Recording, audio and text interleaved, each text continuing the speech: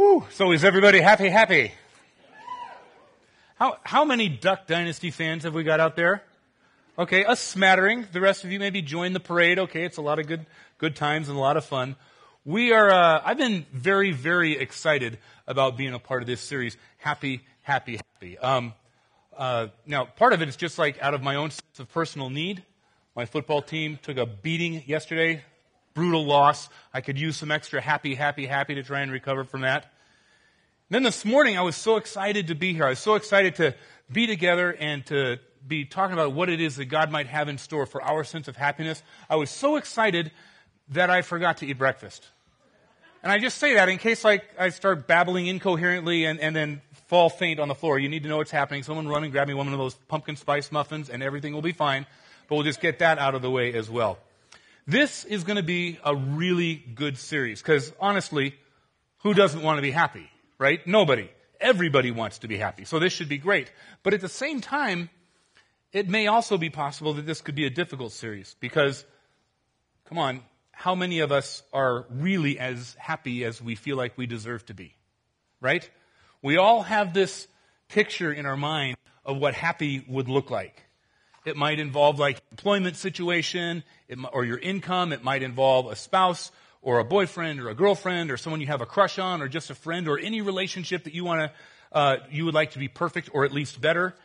Happy for you might involve your health or your hobbies. Happy might involve the Seahawks going to the Super Bowl. It could be, yeah. And we want to be happy, and that's this picture that we have. But for many, possibly even most, reality actually comes up short of this picture that we have in our mind. And so I read a study this week. It was based on a scientific poll of thousands of Americans. And the result of this poll showed this, that as of May 2013, 2/3 of Americans are, and I quote, not very happy. 2/3. That's like 2 out of 3. Right? So if you're happy today, odds are the person on either side of you is not. The population of the United States now is up over 300 million. And that means that there are 200 million unhappy people wandering around. And this was before the government shut down, so I doubt it's gotten any better. Now, this isn't going to be nearly as scientific, but I'd ask for a show of hands, how many of you would say, by raising your hands, that in general, you are happy with your life? That's fantastic. Do you know what that means? You can put them down now. That's way over the national average. We have just scientifically proven that attending Life Center North makes you more happy.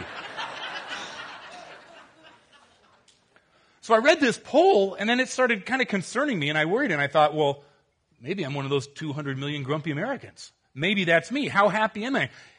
So I hopped online, and you can take those different quizzes and surveys and assessments, and they're going to tell you how happy you are. And so I did that, and I answered all these questions about myself, and they told me that my happiness level was at an 88 out of 100. Yeah, it's like a solid B+.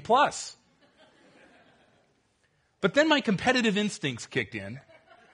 I know, can't help myself. I can do better than that. Surely I could muster up an A- of happiness out of this thing. So I went and found a couple other more sites and took another survey. And I got an 80. A B-. And that made me unhappy. It was not okay. Are you kidding me? And then to add insult to injury, while I'm wallowing in my newly found unhappiness, a pop-up comes up on the screen and lets me know that if I'm unhappy in my marriage, there's a website that'll connect me to dozens of married women who are waiting just to have an affair with a married man like me. Yeah, that ought to fix it, right? And it occurred to me that there are a lot of truly, truly unhappy people out there, and that many of them maybe have absolutely no idea where to turn to find the happiness that they're so desperately seeking. And the truth, I think, is this, that many of us have this lingering, kind of hovering, sort of foreboding sense that, man, if this is as good as it gets, I'm kind of disappointed. If this is all there is, if this is all that I get at, and this is as good as things get for me, it's just not quite that good. Surely I was created for something better than this. I should be happier than I am. But I just don't know how to get there. I want you to watch this short clip that we've got, and while you're watching it, ask yourself, how true does this ring for you? What's something everyone wants every day that can't be bought but can be found? And when you find it, you can lose it. But if you share it, you get more of it. The answer? Happiness. And everyone has a formula for finding it. A lot of people say, me plus job plus a house plus a family equals happy. It's the classic American dream. But for a teenager, the formula's more simple. Me plus a car equals happy. Then there's the nature lover formula. Me plus a backpack minus civilization equals happy. The sports fan says, me plus my team plus the #1 draft pick equals happy. And for the millionaire, it's me plus money plus even more money equals happy. The problem with these formulas is that other stuff messes with the equation. The millionaire meets a billionaire. Oh, yeah. The sports fan starts losing. The nature lover runs into a mother bear and her cubs. The teenager's formula gets way more complicated. Oh, man. And lately, the American dream hasn't been so dreamy.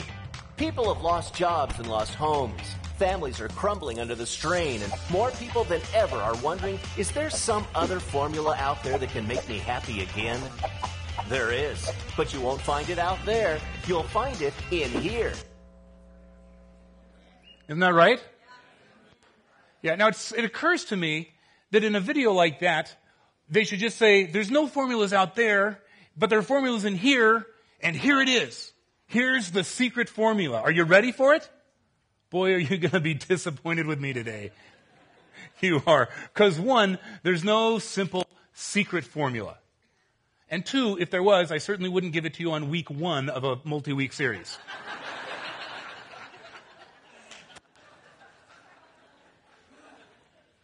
But I can give you a little hint.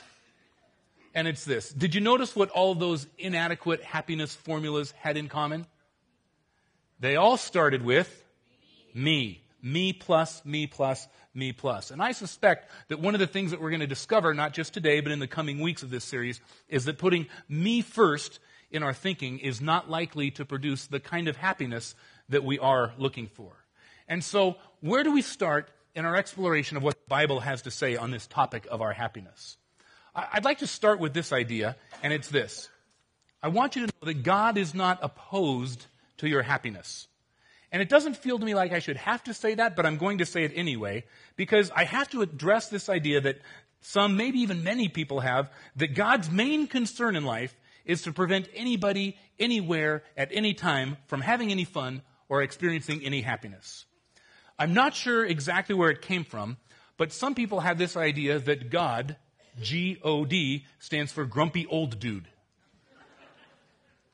They picture him sitting up in heaven, just waiting for somebody here on earth to experience just the faintest little glimpse of happiness so that he can zap them with some lightning or some pestilence or some plague or something to get them past that, just knock the happiness right out of them. But that's not the case. It's not, in fact, the case at all.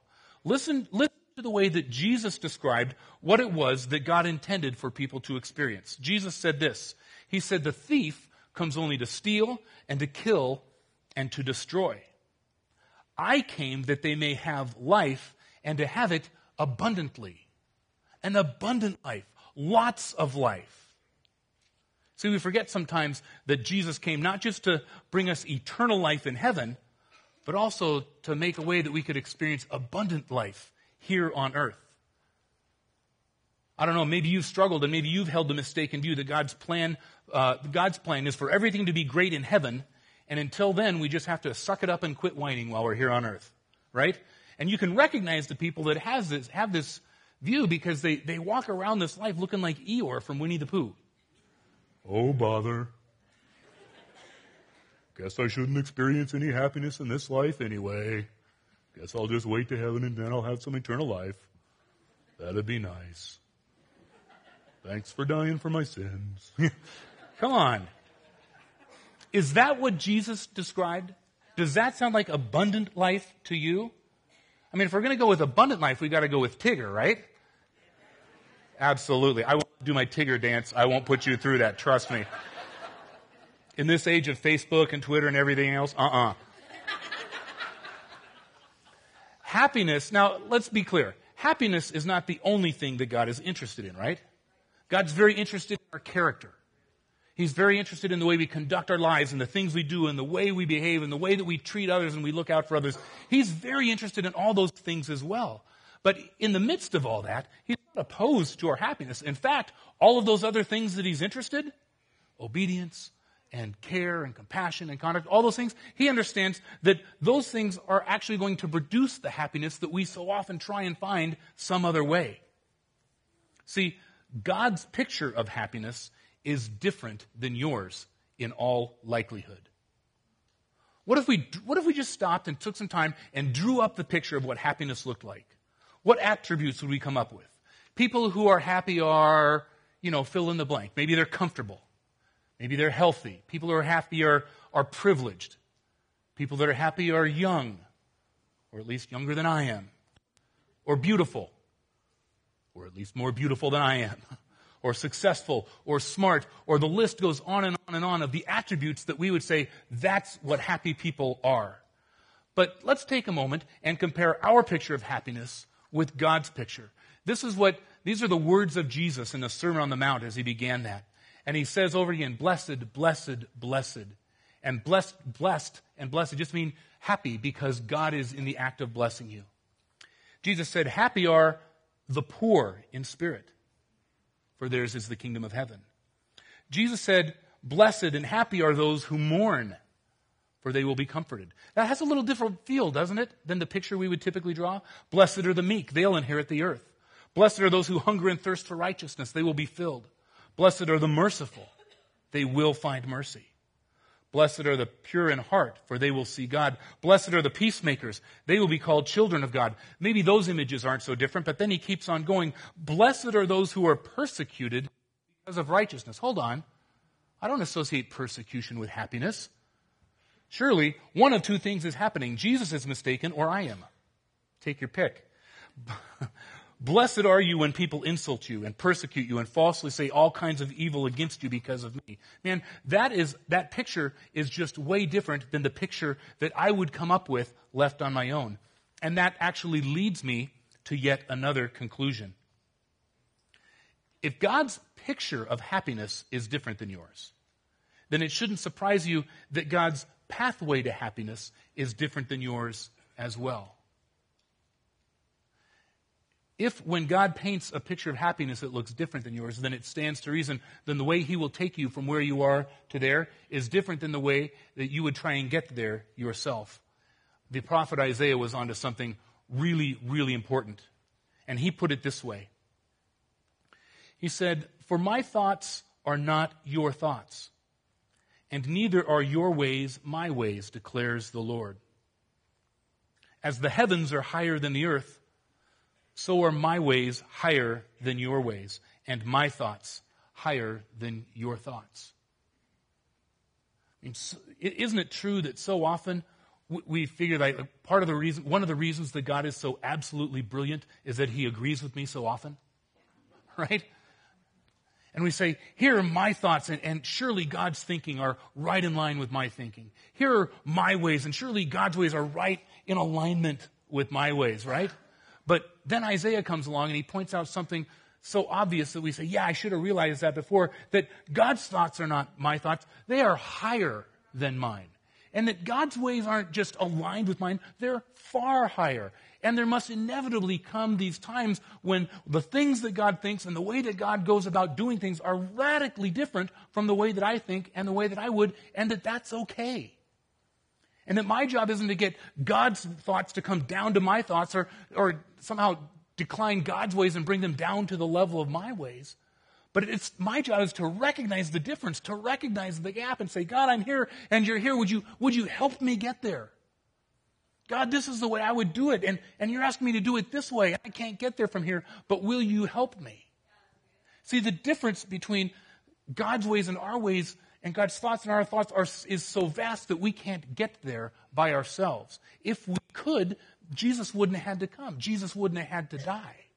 Jesus wouldn't have had to pay the price to bridge the gap. But he did. And because he did, we can have what Scripture calls the mind of Christ given to us so that we can think God's thoughts after him. We can have the Spirit of God dwell in us so that our ways are gradually becoming less and less, and we gradually are actually being defined by God's ways being lived out within us because His Spirit lives within us. God's thoughts are not our thoughts. God's thoughts are not, or God's ways are not naturally the way that we would do it. We have to recognize that. And where happiness comes into play, we naturally think of it as, I don't know, we tend to think of happiness as a thing that we're supposed to achieve. Like kind of a trophy or a prize for having arrived after a certain amount of accomplishment. That if I'm going to be happy in this life, I'm going to have to go after it. I'm going to go have to create it. I'm going to have to lay hold of it and never let go. As if I can just do a good enough job kind of laying out all the game pieces on the game board of my life. If I can get all the pieces of my life exactly where they belong on the game board, then I'm going to be happy, right? And then just when we manage to do that, just when it seems like the job has come together and the family's doing okay and my mindset's good and my team's winning and all that, just when that happens, someone comes in like a little sister and just smacks the game board. Pieces flying everywhere. And then there goes happiness splattering off in a million directions. And there goes my happiness. Would it surprise you to know that God, with His infinite thoughts and in His infinite ways, has a different means for you and for me to actually experiencing any kind of real and lasting happiness than just arranging the pieces of our life in a certain order? Listen to this from the Old Testament in the book of Ecclesiastes. It says, "To the person who pleases Him, God gives wisdom and knowledge and happiness. But to the sinner, He gives the task of gathering and storing up wealth to hand it over to the one who pleases God." I love this idea. I love this idea that happiness is not a state or a condition or an accumulation of things that I achieve.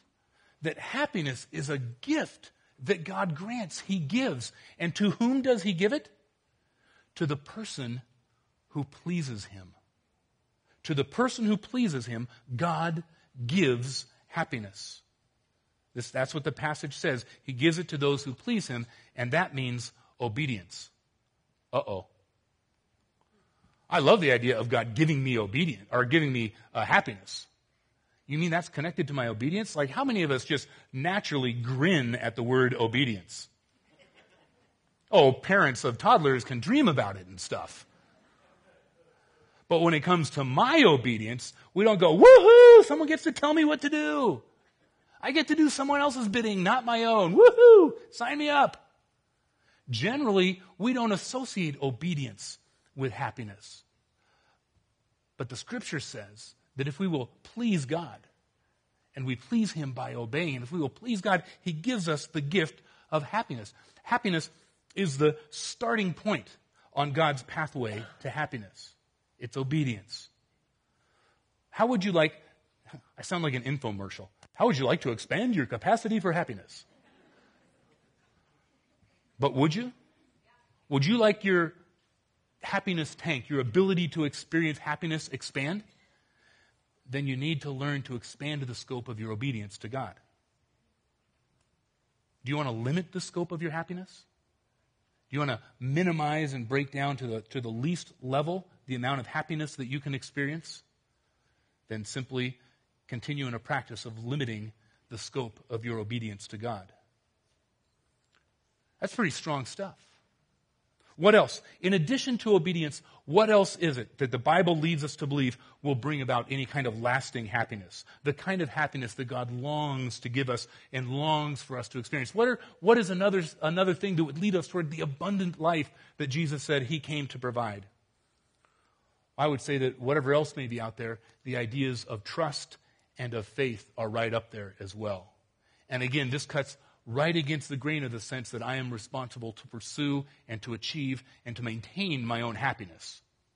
No, when we talk about trust and we talk about faith, we say, no, I don't just achieve and maintain my happiness. I actually hand that compartment of my life to the Lord and say, I need you to take care of that. You determine how much happiness I need. You determine how comfortable I will be. You determine how this is going to play out. That requires a lot of trust And it requires a lot of faith. When David was writing, he wrote this in his 37th Psalm. He said, "Take delight in the Lord, and he will give you the desires of your heart." If the desire of your heart is happiness, not the momentary, passing, fleeting glimpses of happiness we get when things kind of go right for a short period of time, but the lasting, meaningful happiness that God has in store for us, that abundant life, if that's the desire of your heart, and you want God to give that to you, we saw in Ecclesiastes that part of that is learning to please Him with obedience. But in addition, it says this, take delight in the Lord. See, if we allow the focus of our attention to be the blessings that God says He wants to give us, and our attention, our focus, our effort, and everything is just dialed in towards those blessings, we're missing out on the blesser, on the author of those blessings, of the one who loves us. And we run ourselves ragged in a hopeless pursuit of attaining happiness by pursuing the blessings, when God says, if you'll just delight yourself in me, if you will take your delight in your relationship with me, if you allow that to be the focus of your attention and in your pursuit, if you will give yourself to a life of pursuing God and taking delight in Him, it's at that point that He gives you the desires of your heart. And at our best, most of the times we kind of bounce back and forth between the two of those. But man, if happiness is something towards which we strive, if happiness is something that we're looking for, if we have that sense of I'm supposed to be happier than I am, that I'm supposed to be one of the 1/3, not the 2/3, then part of what we're going to have to do is to learn to take our eyes off of the blessings and the dreams and say, Lord, I'm just going to take my delight in you. And we absolutely know that among the absolute killers of the experience of happiness are all the things that we worry about, right? Ask someone, what are the things that are you currently worried about? And just this long list of things comes flying out. And Jesus had something very interesting to say. He had a take on those common everyday types of things and needs that so constantly occupy our minds and keep us from experiencing the happiness that God has in store. Jesus said this. He said, so do not worry, saying, what shall we eat? Or what shall we drink? Or what shall we wear? And can I just add on in there, where am I going to get a job? How are the kids going to get through school? Is this healthcare thing ever going to actually work out? I mean, whatever the question would be, don't worry about those things. Jesus says, for the pagans run after all these things. The pagans run after all these things, and your heavenly Father already knows that you need them. How about this? But seek first His kingdom. Seek first His righteousness. And then all of these things will be given you as well. There's that word again, isn't it? Given. Do you ever get uncomfortable with the word given? I mean, actually, it's one of the hardest things to accept about Christian faith and teaching, is that my relationship with God, that my eternal destiny depends not on what I did and not on what I accomplished, not about the relative merits of my own performance, but that salvation is a gift that is what? Given. And everything in our nature wants to say, well, that's not right, that's not fair. I mean, I can understand why you'd give it to me, but why would you give it to that guy? And we have to consciously fight off that ongoing sense in the back of our minds, no matter how much we've heard about grace, no matter how many times we've read through the New Testament, no matter how many messages we've heard, no matter how clear we are in our brain that salvation is a gift of grace that we don't deserve. We know that up here, but we've got to work hard to get it out of our heart, because that goes against everything there's really only one place in our existence where we're freely given such a fantastic gift, and that's in our relationship with God. But there it is. Seek first God's kingdom, seek first his righteousness, and then all of these things, they'll be given to you. Does that mean I don't have to strive and worry and stress? Yeah, that's exactly what he's talking about there. But let's not be unclear about this. Seeking first the kingdom of God, it's not just a means to an end. I want these things, so as my strategy, I'm going to seek God first. And then when he's not looking, I'll run over here and enjoy all these things that I'm really after in the first place. Right? I mean, sometimes we treat this idea of seeking God first kind of like we treat those free magazine subscription offers. Sign up for 97 magazines. If you cancel, you'll still get the prize. Oh, okay, I'll sign up for the magazines, and then when they're not looking, I'll cancel, and I'll get the free prize over here. Ooh, look at me getting away with stuff. Seek first the kingdom of God and his righteousness, and then all these things will be given to you.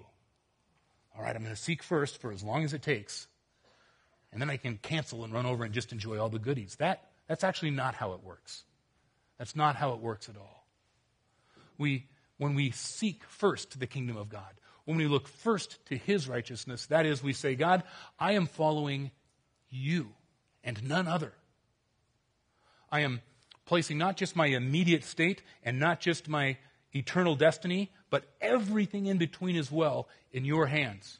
And while that's taking place, I am following you. It's a pre-commitment to say, God, I'm going to follow you, and I will receive whatever comes as a gift from your hand. And some of those gifts I will love and enjoy, and others will be really difficult. Right? Many of us sit here. Have you ever? How many of you have been the recipient of the gift of a really painful life lesson I taught early? Right? Yeah. I'm wrestling with this a little bit in my own life. You know, our son just went off to college, so he's over there and he's in Seattle. And as a dad, it's really hard for me not to try to remind him about everything. Did you do this? Did you do that? Did you take care of this, that, and the other? Because for some reason I have this illusion that he's gonna learn something, that he can learn things without experiencing them. You know how adults learned the lesson to take care of priorities first and then let other things go their way? It's because when they were away on their own and young, they didn't, and they paid the price. And that price drummed it into us, right? Oh, I'm not going to do that again. Some of the gifts that God gives us, they're difficult. Some of us right now are walking through really painful experiences, and those painful experiences are getting in the way of us being happy. But do you realize that they are God's gift to you? That if we are committing ourselves to seeking God first and his kingdom and his righteousness, right? Which says, right here and right now and into eternity and everything in between, I'm going to receive everything that happens as a gift from God's hand, then even this difficult thing that's happening right now is God's gift to me. And he's going to use it to grow something in me that can overcome that can work through that, and then can help somebody through it later on when they're experiencing the very same thing. We are going to take a closer look at some specific areas of happiness throughout the rest of this series. We're going to talk about some happiness in relationship and with a number of different issues. And I want to encourage you to keep coming back. I'm excited because I think better than just kind of some cheap artificial formula for how to produce what we think happiness looks like, what we're going to find is that there's a God who wants to walk us into a wealth of abundant life happiness that we could never achieve any other way. So let's keep coming back for that. Let's pray. Heavenly Father, thank you so much for your love and for your grace. God, it's because of your love and your grace that you care at all about us having some of that abundant life. And so, God, I want to intercede for us over the course of the rest of this series. God, would you make us ready to receive the gift of abundant life and to be able to encounter and hang on to some of that abundant life happiness that you came to give.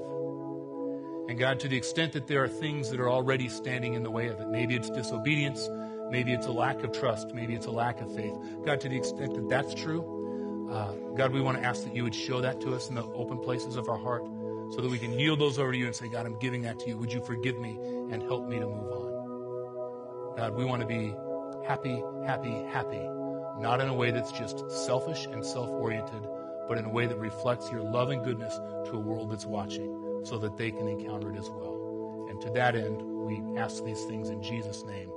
Amen.